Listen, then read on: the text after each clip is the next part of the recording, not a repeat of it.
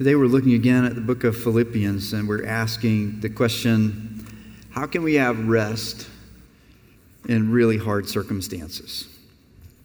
All week long I've been wrestling with that question, and one image has been coming to my mind. It's an image of a cat named Chippy. Chippy found us when our kids were little, and he adopted us. And our kids were young enough that they had not yet learned the right way to show affection to a cat. Right? Cats scratch and fight and claw if you try to squeeze them too hard. Chippy didn't know that. Our kids didn't know that. And so Chippy got carried like this a lot, squeezed really hard a lot, and held upside down and hugged tight and all these things that would typically provoke an animal. And Chippy slept through most of it and purred, and he was just so content and always at peace, even when he was being squeezed in these strange ways. Jesus wants you to have that kind of gift, a rest, a kind of contentment and peace that even when life in this world is squeezing you beyond what you think you can take, you can rest.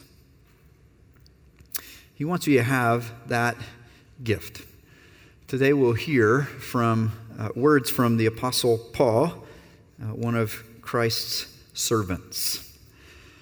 And he's going to talk about how Jesus has given him this gift of rest in the middle of hard circumstances. And he's talking about that not because he's arrogant, not because he wants to promote himself or wants us to indulge in hero worship. He's talking about that because he wants us to know we can receive the same gift from Christ ourselves. And he's writing these words from a tight squeeze. He's in prison. And he's writing to people hundreds of miles away whose church is about to be squeezed in another way. And he wants them to look to Christ and find the same kind of rest. Let's listen as we hear words from this Apostle Paul in the book of Philippians. Thanks, Stacy. Today's scripture comes from Philippians 1, 12 through 18. I want you to know, brothers, that what has happened to me has really served to advance the gospel, so that it has become known throughout the whole imperial guard and to all the rest that my imprisonment is for Christ. And most of the brothers, having become confident in the Lord by my imprisonment, are much more bold to speak the word without fear. Some indeed preach Christ from envy and rivalry, but others from goodwill. The latter do it out of love, knowing that I am put here for the defense of the gospel. The former proclaim Christ out of selfish ambition, not sincerely, but thinking to afflict me in my imprisonment. What then? Only that in every way, whether in pretense or in truth, Christ is proclaimed, and in that I rejoice. Yes, and I will rejoice. This is the word of the Lord. Let's take a moment to pray. Lord God, without the power of your Spirit, these words will just be empty. They will just be sounds in our ears that we will soon forget.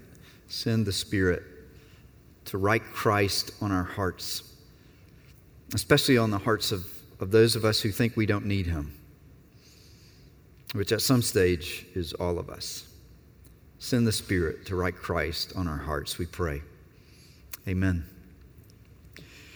You ever looked at a photo album with really small children? They're too small to really be completely accused of arrogance or self-centeredness in the way that you might charge an adult if they did the same thing. But you're looking at the photo album with the kids, whether it's the old-fashioned kind with pages or one that's digital, and they keep saying, "Where are the ones with me?" Right? I don't want to see the ones with Grandma or Aunt Susie. Where are the ones with me? Sometimes we read the New Testament that way.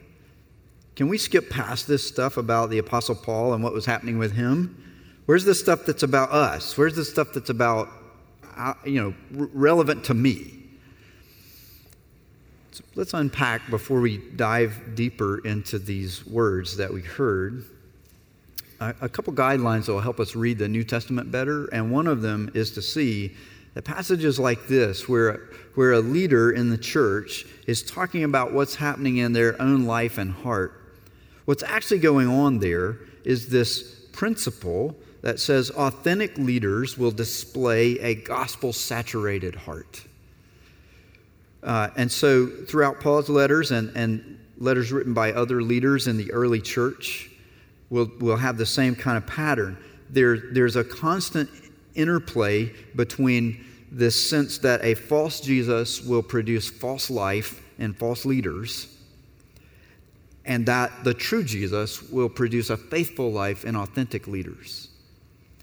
And so whenever Paul will talk about sort of a false life, he's really talking about a false Jesus. And when he comes down hard on false leaders, like we'll hear him do later in Philippians chapter 3, where he says some people live as enemies of the cross of Christ.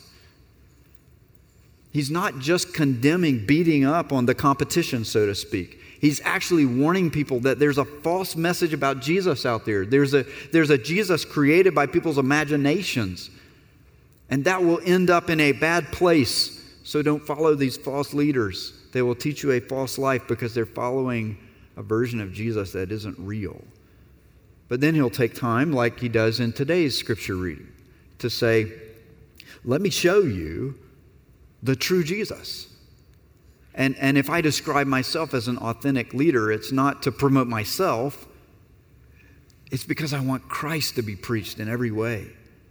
And if I'm an authentic leader, it's only because the true Jesus is producing a faithful life in me. So we don't want to skip past these parts and say, oh, that's just about Paul. Where's the part about me? When he's talking about himself, he is talking about us, because he's saying, if you come to know the real Jesus, then this same kind of gospel-saturated heart can be a reality for you too. And when the gospel saturates our hearts, we'll see, here's the second guideline. If the first one is authentic leaders display a gospel-saturated heart, then a second guideline that will help us make sense of a whole lot of the New Testament and a whole lot of the Old Testament as well is a pattern that one scholar has called though, not, but. Though, not, but. 3 separate words. It's a fundamental rhythm of the gospel. Now, the most basic rhythm that the gospel creates in us is cross and resurrection, life, death, humiliation, exaltation, suffering, joy. That's a basic rhythm of the gospel. Well, here's another that's a 3-step. Though this set of circumstances would lead us to expect this kind of outcome, not. We do not see what we would expect. But instead we see something radically, beautifully, gloriously different. And you'll see that rhythm throughout much of the New Testament. We'll see it when we come to Philippians chapter 2 and its description of Jesus. We see it today in the shape that Christ is taking in the heart and life of the Apostle Paul. And as we dive into that rhythm, we'll find the answer to the question, how can we have rest in hard circumstances? So let's start with that first word, though. Paul's life situation was really hard. And even though he was in that kind of situation, he didn't respond the way you'd expect. What was it about those circumstances, that situation that was so hard? Well, listen again to verses 12 and 13. What has happened to me has really served to advance the gospel. Like, though these things happened to me, something good actually came of it. Well, what happened to you, Paul? Well, he was thrown in prison. Verse 13 says, my imprisonment is for Christ. Verse 14, other brothers in Jesus have become confident in the Lord by my imprisonment. So he's in prison, being guarded by Roman soldiers. He refers in verse 13 to the imperial guard. There are about 9,000 Roman soldiers who were personal bodyguards for Caesar. They were stationed all over the empire so that The emperor had the freedom to travel whenever and wherever he wanted and know that his personal bodyguard was there. And Paul is saying, that's how closely I'm being watched. That's who's keeping an eye on me. I am in chains. I am a prisoner. I don't have freedom. And it's the kind of circumstance, verse 14 says, hey, some of these people have gotten so confident that they're boldly speaking this message about Christ without fear. In other words, I'm in the kind of circumstance that would make anybody normal be afraid. Hard circumstances. And it's not just outward circumstances that are tough, but his reputation is being attacked by other Christians. Did you pick up on that? Let's listen again as he says, verse 15, some preach Christ from envy and rivalry. There are some Christians here where I am imprisoned. I think it's in Rome. Some people would debate that, but let's just go with that for today's purposes. Some people here in Rome where I am in prison, they're faithful believers in Jesus, but their reason right now for preaching about Jesus is to make my life harder, right? Some preach Christ from envy and rivalry, others from goodwill. Verse 17 picks it up. The former proclaim Christ out of rivalry, thinking to afflict me in my imprisonment. What does that mean? Well, it likely means this. Paul is known as a great leader in the early church and a fantastic communicator of the gospel. And sort of these spiritual awakenings happen in nearly every place he visits. And now, while he's on the sidelines with an injury, so to speak, we're going to win a few races.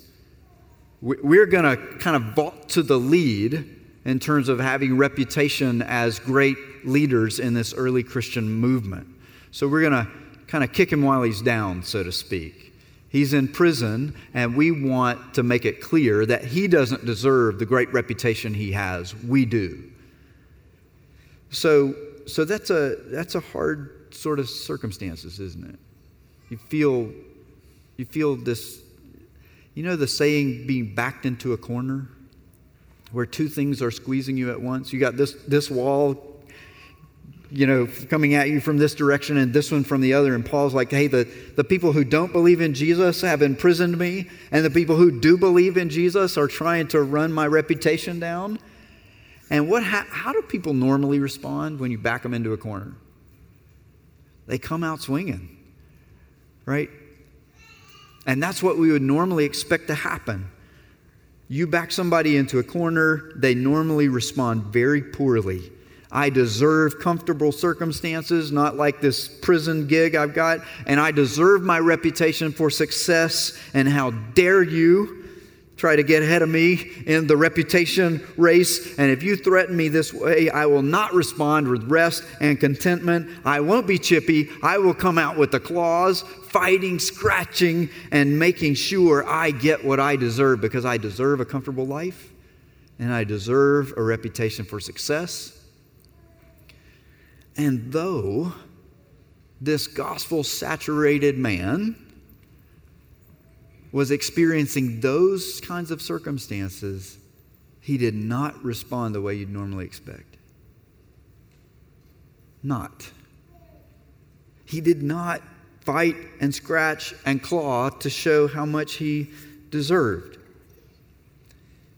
He's honest about his hard circumstances, but notice that he doesn't attack the people who are responsible for imprisoning him. He talks about his imprisonment, but the only thing he says about his Roman guards, he doesn't call them scum. He doesn't call them vile. He doesn't say they're horrible unbelievers or pagans or heathens. He doesn't say any of that. He simply says, they know that I'm in prison because of Christ.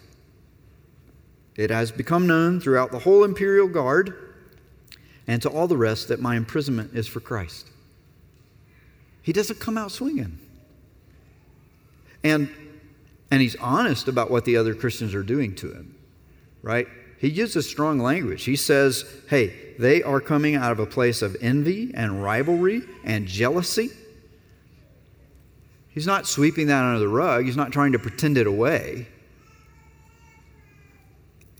But he doesn't try to destroy the people who are ruining his reputation. Instead, he never calls them names. The gospel can saturate your heart in such a way that when you get backed into a corner and squeezed by life, you don't come out clawing to show what you deserve. Isn't that good news? That kind of change could happen to you? To me? That's not normal. It's not ordinary. And that's part of this rhythm. Though Paul was experiencing these really hard circumstances, he did not respond the way we'd expect, but instead, he rested. He found contentment. He was able to rejoice. That's how the scripture reading ended, right? Verse 18. Christ is proclaimed, and in that I rejoice. Yes, and I will rejoice. Like he's saying, right now I'm rejoicing, and I'm going to keep rejoicing. And though I'm backed into this corner, and even though I'm being mistreated by those who don't understand me and those who should understand me, those who are not my brothers and sisters in the Christian faith and those who are, I'm getting squeezed on both sides. I'm still full of joy. Is it because he's naive? Nope. He talks about imprisonment 3 times in just a few sentences. And he uses very strong language: envy, rivalry, jealousy. So how in the world is this possible? And that's the good news of what Jesus does. Christ is proclaimed, and that's why I have joy, even when I'm squeezed this way. Some people are preaching Jesus here in the place of my imprisonment out of love, verse 16 says. They know that I'm here because I have a role for defending the gospel in the Roman Empire and before its officials. And they're preaching Jesus because of love for him and for me, and that's amazing. And these other people are trying to beat me up and kick me while I'm down and ruin my reputation, but they too are preaching Christ, and I'm happy. The only thing being destroyed is my reputation, so I can remain happy, because Christ's reputation is not being destroyed. It's being honored and made greater. Now, chapter 3, Paul is going to say there are certain people who are enemies of the cross of Christ. They're damaging the reputation of Christ. He's going to respond differently to that group of people. But here, his response is, I love the reputation of Jesus more than I love my own reputation.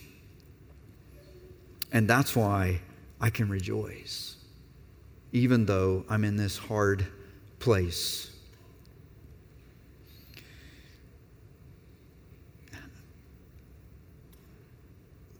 There's something about Christ that can cause normally prideful and arrogant people, normally irritable people, people who tend to respond badly when you back them into a corner, people who tend to want to defend their own reputation and destroy anybody who harms it, people who tend to love comfort and will do whatever it takes to hang on to it rather than suffer. There's something about Christ that can take people like that and make us able to stop insisting that the first priority in the world is our reputation. There's something about Christ that can take people like you and me and give us the power to stop insisting that we deserve better than this. What is that about Christ? Well, you have to wait 2 weeks to find out. Now, if you had been hearing the book of Philippians read out loud as part of the first audience, Paul wrote it down in his prison cell. It travels hundreds of miles to where they are in Philippi, and then they gather for worship on the Lord's Day. And when it's time for the reading of Scriptures, they read the Scriptures. They read this letter from the Apostle Paul. They probably also read some Old Testament passages before that as well. And they would have heard the answer, what is it about Christ, 90 seconds after we raised the question. But we're going to wait 2 weeks. We'll get there. But I'll give you a hint. Spoiler alert. Jesus entered our world willingly and endured really painful circumstances. He did that for us. He didn't resist, scratch and fight and claw when life got hard for him. He didn't lash out. He didn't run away from us because we were the ones causing this difficulty for him. He willingly left the glory of eternity and perfect fellowship with his Father in the Spirit in order to take on the weakness of our flesh and blood and to put himself under the same kinds of Roman soldiers who were guarding Paul in his imprisonment. Jesus did that for us, and Jesus, in the process of that, sacrificed his own reputation. So that whatever reputation he might have built up during his ministry, while he was hanging on the cross, everybody standing there watching him would have, and they did, just dismissed it all. Hey, if you're the Son of God, you don't let yourself get crucified. If you're the King of the Jews, you don't let yourself get conquered by your enemies. We thought he was the Messiah, but he died on a cross. His reputation was torn to shreds, and Jesus did all of that willingly for us. And that's what captivates us. That's what captures us. That's what stops us in our tracks and says, when I'm backed in the corner, I don't have to just give up.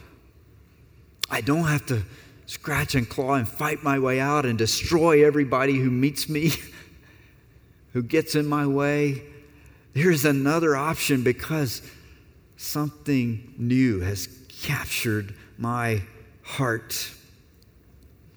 Give a child a $20 bill. They may not understand it, right? What am I holding? It's just a piece of paper. It's green. Once they start to get a little bit of a concept, though, of what this green piece of paper means with those numbers on it, whoa, I'm rich. I've got more money than I've ever had in the history of the whole universe. I'm the richest person ever. I love this green little piece of paper. And then they walk into the toy store and they're faced with a choice. Which do you value more? The green little piece of paper with the numbers on it? Or the toy you want over there?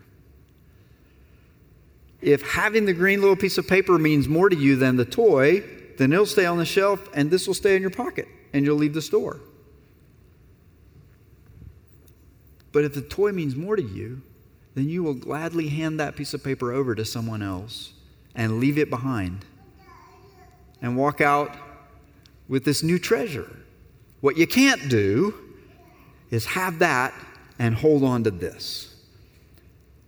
And that's what Jesus is calling us to do, right? He is saying, do you want this kind of rest and peace and contentment that does the absolutely unexpected when you're backed into a corner? You can have that gift, but you got to be willing to let go of some other stuff. If you value comfortable circumstances more than anything else, then no, you cannot have this kind of rest that Jesus wants to give you. And if you value your reputation more than anything else, and you're not going to let it go, then no, you cannot have the kind of peace and rest and contentment that Christ displayed in his own life and that he wants to work in your heart and life as well. You have to let go of that love for your reputation, for your comfort.